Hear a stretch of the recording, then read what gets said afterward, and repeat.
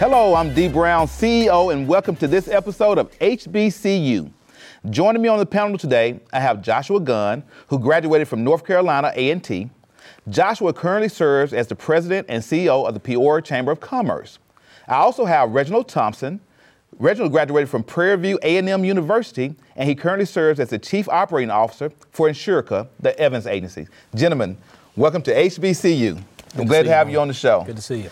So I want to start the show by really going back in time to understand, how did you select, Joshua, North Carolina A&T as your HBCU? Best decision I ever made, first of all. Yeah. For me, it was, so I went to a high school, D, that was probably 60% white, 40% black, but certainly dominated by white culture, white influence, and white wealth, right? Uh-huh. And so also for me, it was important to ground myself in my blackness, right? I'm a high yellow brother, right? And it was as a child, I wasn't quite sure where I fit in terms of the spectrum of blackness, right? And I went to visit A&T for their freshman orientation week with my two best friends from high school, and instantly knew this is where I needed to be. I've never been in an environment, D, that affirmed my blackness immediately, right? I didn't have to try too hard, I didn't have to be one end of the spectrum or another. So often growing up, we see blackness as either really negative, right, in media depictions, or like super positive, Bill Cosby or criminals. You know what I'm saying? Right. And for those of us who are neither of those, it can sometimes be difficult to find your place in that paradigm. So A&T instantly just affirmed me, man. I felt home. And so for me, it was a clear decision that I wanted to be in a place that could incubate that blackness. Right. So Reggie, what about you? How did you end up at Prairie View? Well, look, my decision was pretty easy. So I'm an HBCU product. My parents actually met on the campus of Jackson State University. So most of my family went to Jackson State. My parents met there in 1967, and the rest is history. But I had really good male examples in my family, so I just kind of did what my big brother did. My big brother went to Prairie View in 1987, studied mechanical engineering, was doing well in life. So I had an example and role model to follow. So I decided to go to Prairie View after turning down 2 or 3 baseball scholarships, and I accepted an academic scholarship to Prairie View to study mechanical engineering. So for me, it was just kind of in the blood. I had seen, HBCU pride my whole life. It wasn't a choice for me. So going to Prairie View and experiencing that as a kid coming out of elementary school and junior high, it was a natural fit for me to go ahead and follow my big brother to Prairie View. Well, Joshua, I want to pivot back to you. Do you recall the first day that you set foot on A&T campus? I recall everything about it. Tell me about it. I'll never forget it, right? Yeah. So I'm at this freshman orientation, right? And, before going to college, I had this image of what college would be, right? Yeah. Your teachers and everyone tells you it's going to be serious. You got to focus on your academics, and none of that sounded particularly attractive to me, D. Right. I'm an artist and a creative, and I was kind of just going to college to pass the time, right? Needed to do something positive. Mom and dad said, get out the house, so you better go to school. But the moment you walk on campus, I can even tell you the smells, D, right? You smell, food frying, right? Yeah. You hear the band playing. You see the most beautiful people you've ever seen in your life having fun. You see the Greeks step in, and you see the dance team moving around. There's a DJ in front of the bookstore. It's like the complete opposite of what I thought college could be like. Right. And I think they curate this excellent experience, right? And so I remember the smell, the feeling, the people I met. Yeah. I remember meeting this brother who was an academic advisor. He happened to be a Kappa, so shout out to y'all. Yeah. He didn't convince me to be one, but all good. And I remember thinking he was so cool, man. He had a nice car, younger brother, and he was doing something positive with his life, which I desperately needed to be around black folks in that academic space. And it was transformative for me. Reggie, what about you? Do you recall the first day that you set foot on the campus of Prairie View A&M University? So for me, it was a lot different. My first time stepping on the campus, I was 11 years old. So I remember my brother going to a visit to Prairie View when I was 11. And from the time I was 11 years old, it actually established some things in me for that university in particular, because it was a beautiful campus. Prairie View's about 35 miles northwest of Houston. And although you're that close to Houston, it's this nice, serene campus that's not in the city. So it established that. So I remember going there when he was still in school, and I'm the little brother just tagging along, and I'm 11, 12 years old, and everybody's treating me with respect, and they treat me like I'm their little brother. Yeah. So when I finally came on campus as a 17-year-old, I turned 18 years old on Prairie View's campus that first summer. It was already ingrained in me that was a part of who I was. And I met some of my best friends the day one on campus. So I remember it all, coming into the orientation for a summer engineering program we call ESCI, and I'm seeing 150 other people that look like me that are here for the same thing. So I remember it all. Right. And so, Joshua, I know that North Carolina A&T has a legendary homecoming. Yeah. Tell us about the homecomings there. You know what, man? The homecoming is called Greatest Homecoming on Earth, right? GHO. Yep. Hashtag GHO. And it really is, right? It is, it's one of those things. I remember the flyer my freshman year. Like, how good can a homecoming be? Right. But I want you to imagine the 250,000 people of your 250,000 of your closest friends, right, spread out on this one campus for a full weekend, just celebrating Black excellence, right? And it's we often like to say it is some of the most successful and prominent Black folks in the country on our worst behavior, right? So we are celebrating unadulterated. Uninhibited and having the time of our lives. And it really is a big family vibe. I've had this discussion with folks out here, in fact, here in Illinois, who said that sometime before they went to A&T's homecoming, they weren't quite sure what to do with their Blackness, right? Yeah. They were Black, they were existing in a corporate structure or existing in a white-dominated world, but 30 seconds on A&T's campus at homecoming, even if you didn't go there, most of the people that come didn't go there. Right. You're gonna feel at home, you're gonna feel welcome, and most importantly, you're gonna feel proud of who you are. Wow. So what about at Prairie View, Reginald? I know that you all have a big homecoming festivities there as well. What was that like? Look, I got to argue that greatest homecoming on earth. I know every HBCU, has this first, love, but we do pretty good. But I tell you, man, our story is different. I mean, anyone that knows Prairie View said we struggled in football for years. We hold the NCAA record for 0-77. So how do you celebrate yourselves when you're losing every year? So we developed our own internal pride over the years. And now, man, it's such a festivity when you come to a campus. We get 50, 60,000 people coming out of Houston, and it's a big barbecue and celebration and concerts and the tents and the RVs. So, man, it's a show of family love. It's like going to a big family reunion when you go to an HBCU homecoming, and ours is one of the best. So you may have to do a tour of HBCU homecomings and see who gets the vote. Right. Hey, Reggie, I had the privilege of performing one year at Prairie View's homecoming, and you're absolutely right. It's a great time, and I've did that tour, and there's a lot of great homecomings. I'm biased or partial to A&T, but the family aspect, man, is absolutely true. That year, we got rained out. Our performance got rained out, and your Prairie View alum welcomed us in a nice suite, took good care of us while the rain was passing, and we got to know them really well. So that HBCU family is much bigger than just individual campuses, for sure. So Joshua, what was just in general campus life? What was it like living on the yard of A&T? Again, man, I don't want to make it sound like paradise, but it was, bro. Like you have everything that you possibly could want. You walk out of your dorm on your way to class in the morning. Again, there's a DJ playing your favorite song. People are hanging out in between classes. You find the student union is a great place to go, either to study or, meet girls, which was a big part of my college experience too. But also you find like these automatic mentors. I think that's one of the key pieces about HBCU life is it is a family, as Reggie alluded to, man. And I have so many professors that were on campus keeping me tight, right? They might see me hanging in the union and know I should have been in class, and might come over and put their arm on me and say, brother, did you come here just to party, or are you here to do something with your life? And I think that's rare. You don't get that at a huge school. You certainly won't get that at a PWI, and I think that's part of the value. So Reggie, what about you, man? How was life on the yard at Prairie View A&M? Well, look, man, it was fantastic. First couple of years I lived on campus before I moved off.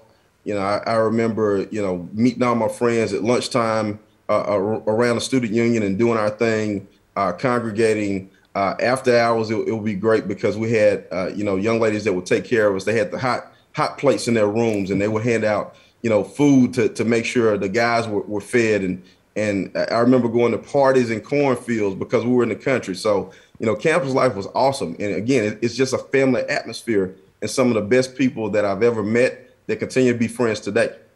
Do you recall any professors or staff members that mentored you? Are there any individuals that stand out to you? So a couple of them, my Black Studies history, Dr. Obadeli, actually was in Jackson, Mississippi when the riots came in 1971 or 1970. It actually kept my mom from graduating. So he was a big influence on me. And then I played sports in college. So my college coach was a big influence on, my will to succeed even in the hardest of times. Coach John Tankersley. So he's now deceased, but man, we all had input and models of people that really invested in who we were and really cared about who we were. Right. What about you? Yeah, I think that's one of the most important pieces, right? Yeah. I had, I'll tell a story. So I'm an alpha, right? Okay. So shout out to the two Kappas on the screen. And in college you pledge, right? And I pledged my sophomore year. I was only 19 years old, and I threw myself deeply into pledging, right? And maybe for a moment forgot about the reason why I was actually on campus. And I remember I crossed, we probated, we're celebrating. We're all proud of our letters.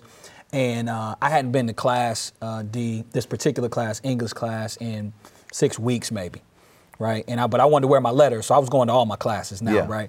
And I walk into the class, and I'm feeling like the man, and immediately this professor, Dr. Brown, pulls me out and pulls me in the hallway and basically says to me, he says, you have two options right now, right? You can be the big man on campus, you can be Greek, and you can fail in the rest of your life, or you can refocus your energy and you can become who you were sent here to be and who your parents expected you to be.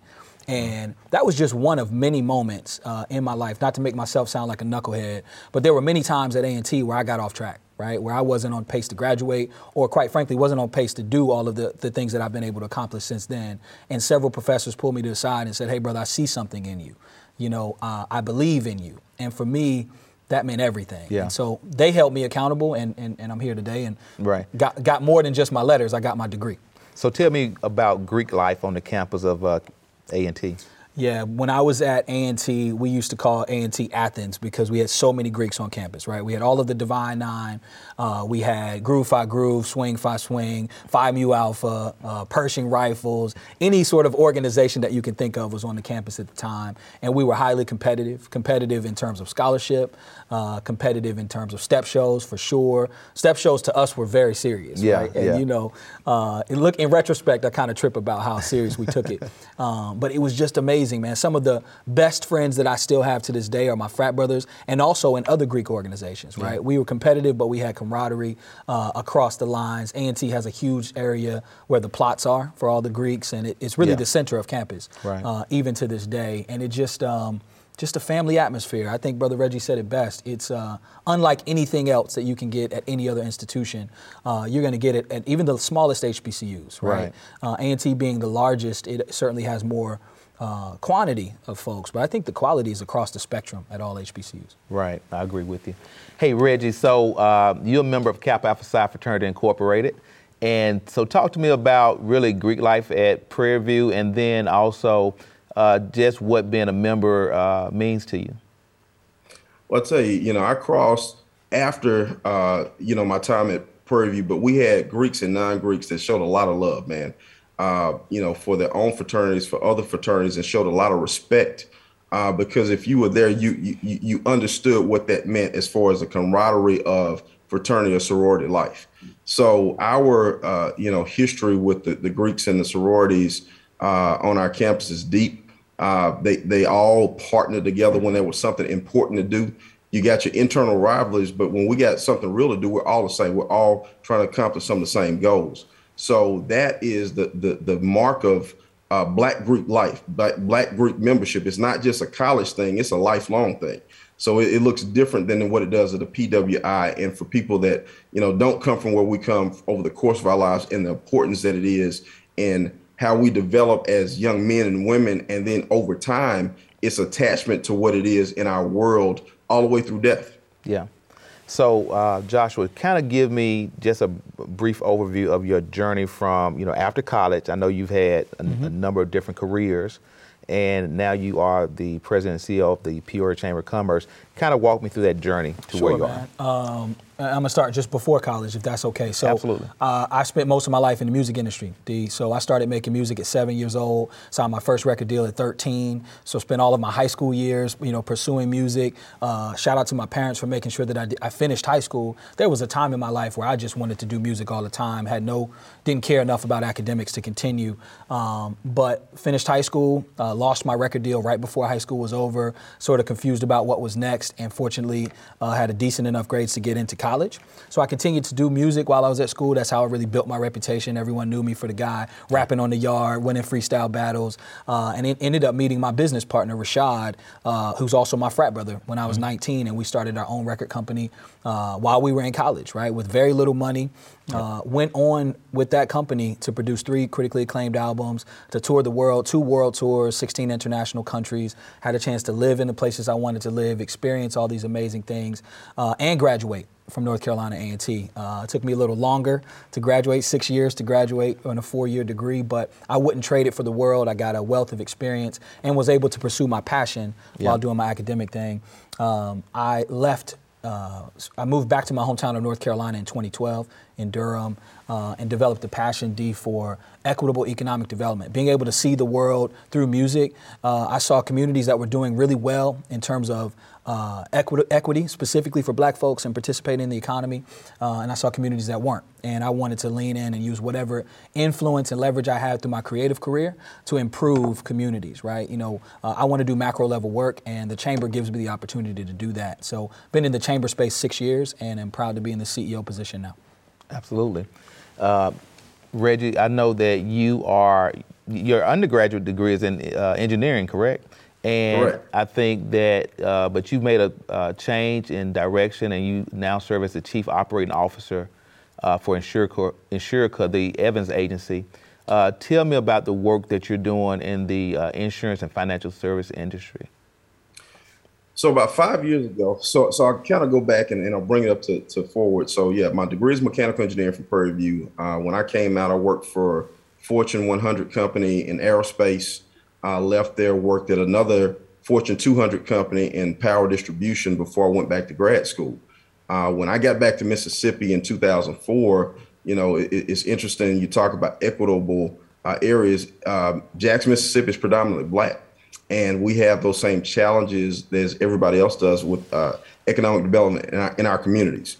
So long story short, I'm a certified financial planner. I started my own financial planning firm in 2011. And then I met my business partner in 2016 and kind of started shifting gears. So we started a Black-owned commercial insurance agency in 2017 because we saw a void in the market. We saw a lack of representation of Black entities, public and non-public entities that looked like us, but they were being, overcharged and underserviced. So we jumped in and found a niche working with municipal and public entities that have leadership that look like us, and making sure that they are educated on areas of risk management and insurance that affect them, their business, and how they provide services to people. So we have been extremely blessed to pull in some very large public entity clients on the city level, county level, school districts, public transportation. And then we kind of use that platform to work with our Black business owners to help them develop a business that can perpetuate to the next generation. And it's been a hard road, but very fulfilling. Absolutely. So Joshua, talk to me about how North Carolina A&T prepared you for where you are today. I think about that question a lot, actually. It prepared me in a number of ways. The first and probably the most foundational way, though, D, is that self-confidence that I talked about needing, right? And not that I wasn't confident when I got to school. I was already, at least I thought I was already a big rapper, right? You know, I'd already seen the world a little bit. I released music, had some notoriety by the time I got to college.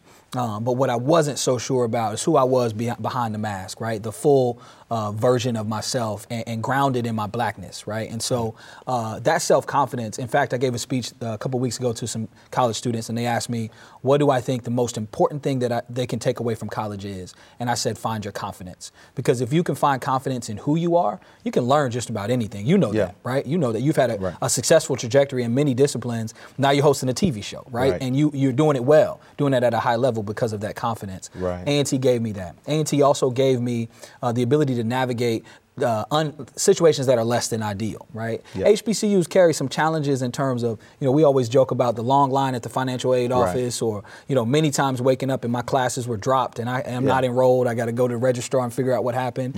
And that's kind of how life is, right? Life doesn't always go as planned. So that experience at A&T also taught me how to navigate and do that with a cool head. I had a previous guest that told me that waiting in those lines taught them how to be patient. Patience, that's right. Taught them patience. And also how to talk to people, right? You might be furious. But if you want to get things done, you're not going to be able to. You got to be careful. And as a CEO, daily there are challenges and fires that I have to put out. And I don't panic, right? I'm able to sort of assess the situation logically and come up with the best solution. And also, even if someone's made me mad or done something that I disagree with, do things with a level head, because ultimately I want to get the best outcome. A&T taught me that as well. Hey, so Reggie, what about for you? How did Prairie View prepare you to be a successful entrepreneur? I tell you, one of the things, it gave me a sense of responsibility in history. When you look at the history of HBCUs, Prairie View was founded in 1876 at the Alta Vista Plantation, and it was meant to get black former slaves the skill sets to be in the workforce. But when you're on the shoulders of that and you start looking at the history of how HBCUs were formed and how they were formed, you got to have a sense of nostalgia, respect for those that came before you. And when you look at what they did to get where they were, to put you in a position to get an education, to go work for a Fortune 100 or Fortune 200 company, there's a sense of responsibility that comes with being an HBCU alum and paying it forward so that others have a better opportunity than what we have. So that's one of the big things I took away from being at HBCU, is a sense of responsibility. So Joshua, to kind of start winding the show down, viewers watching, maybe considering sending a kid to college, give them a reason or reasons why they should consider North Carolina A&T.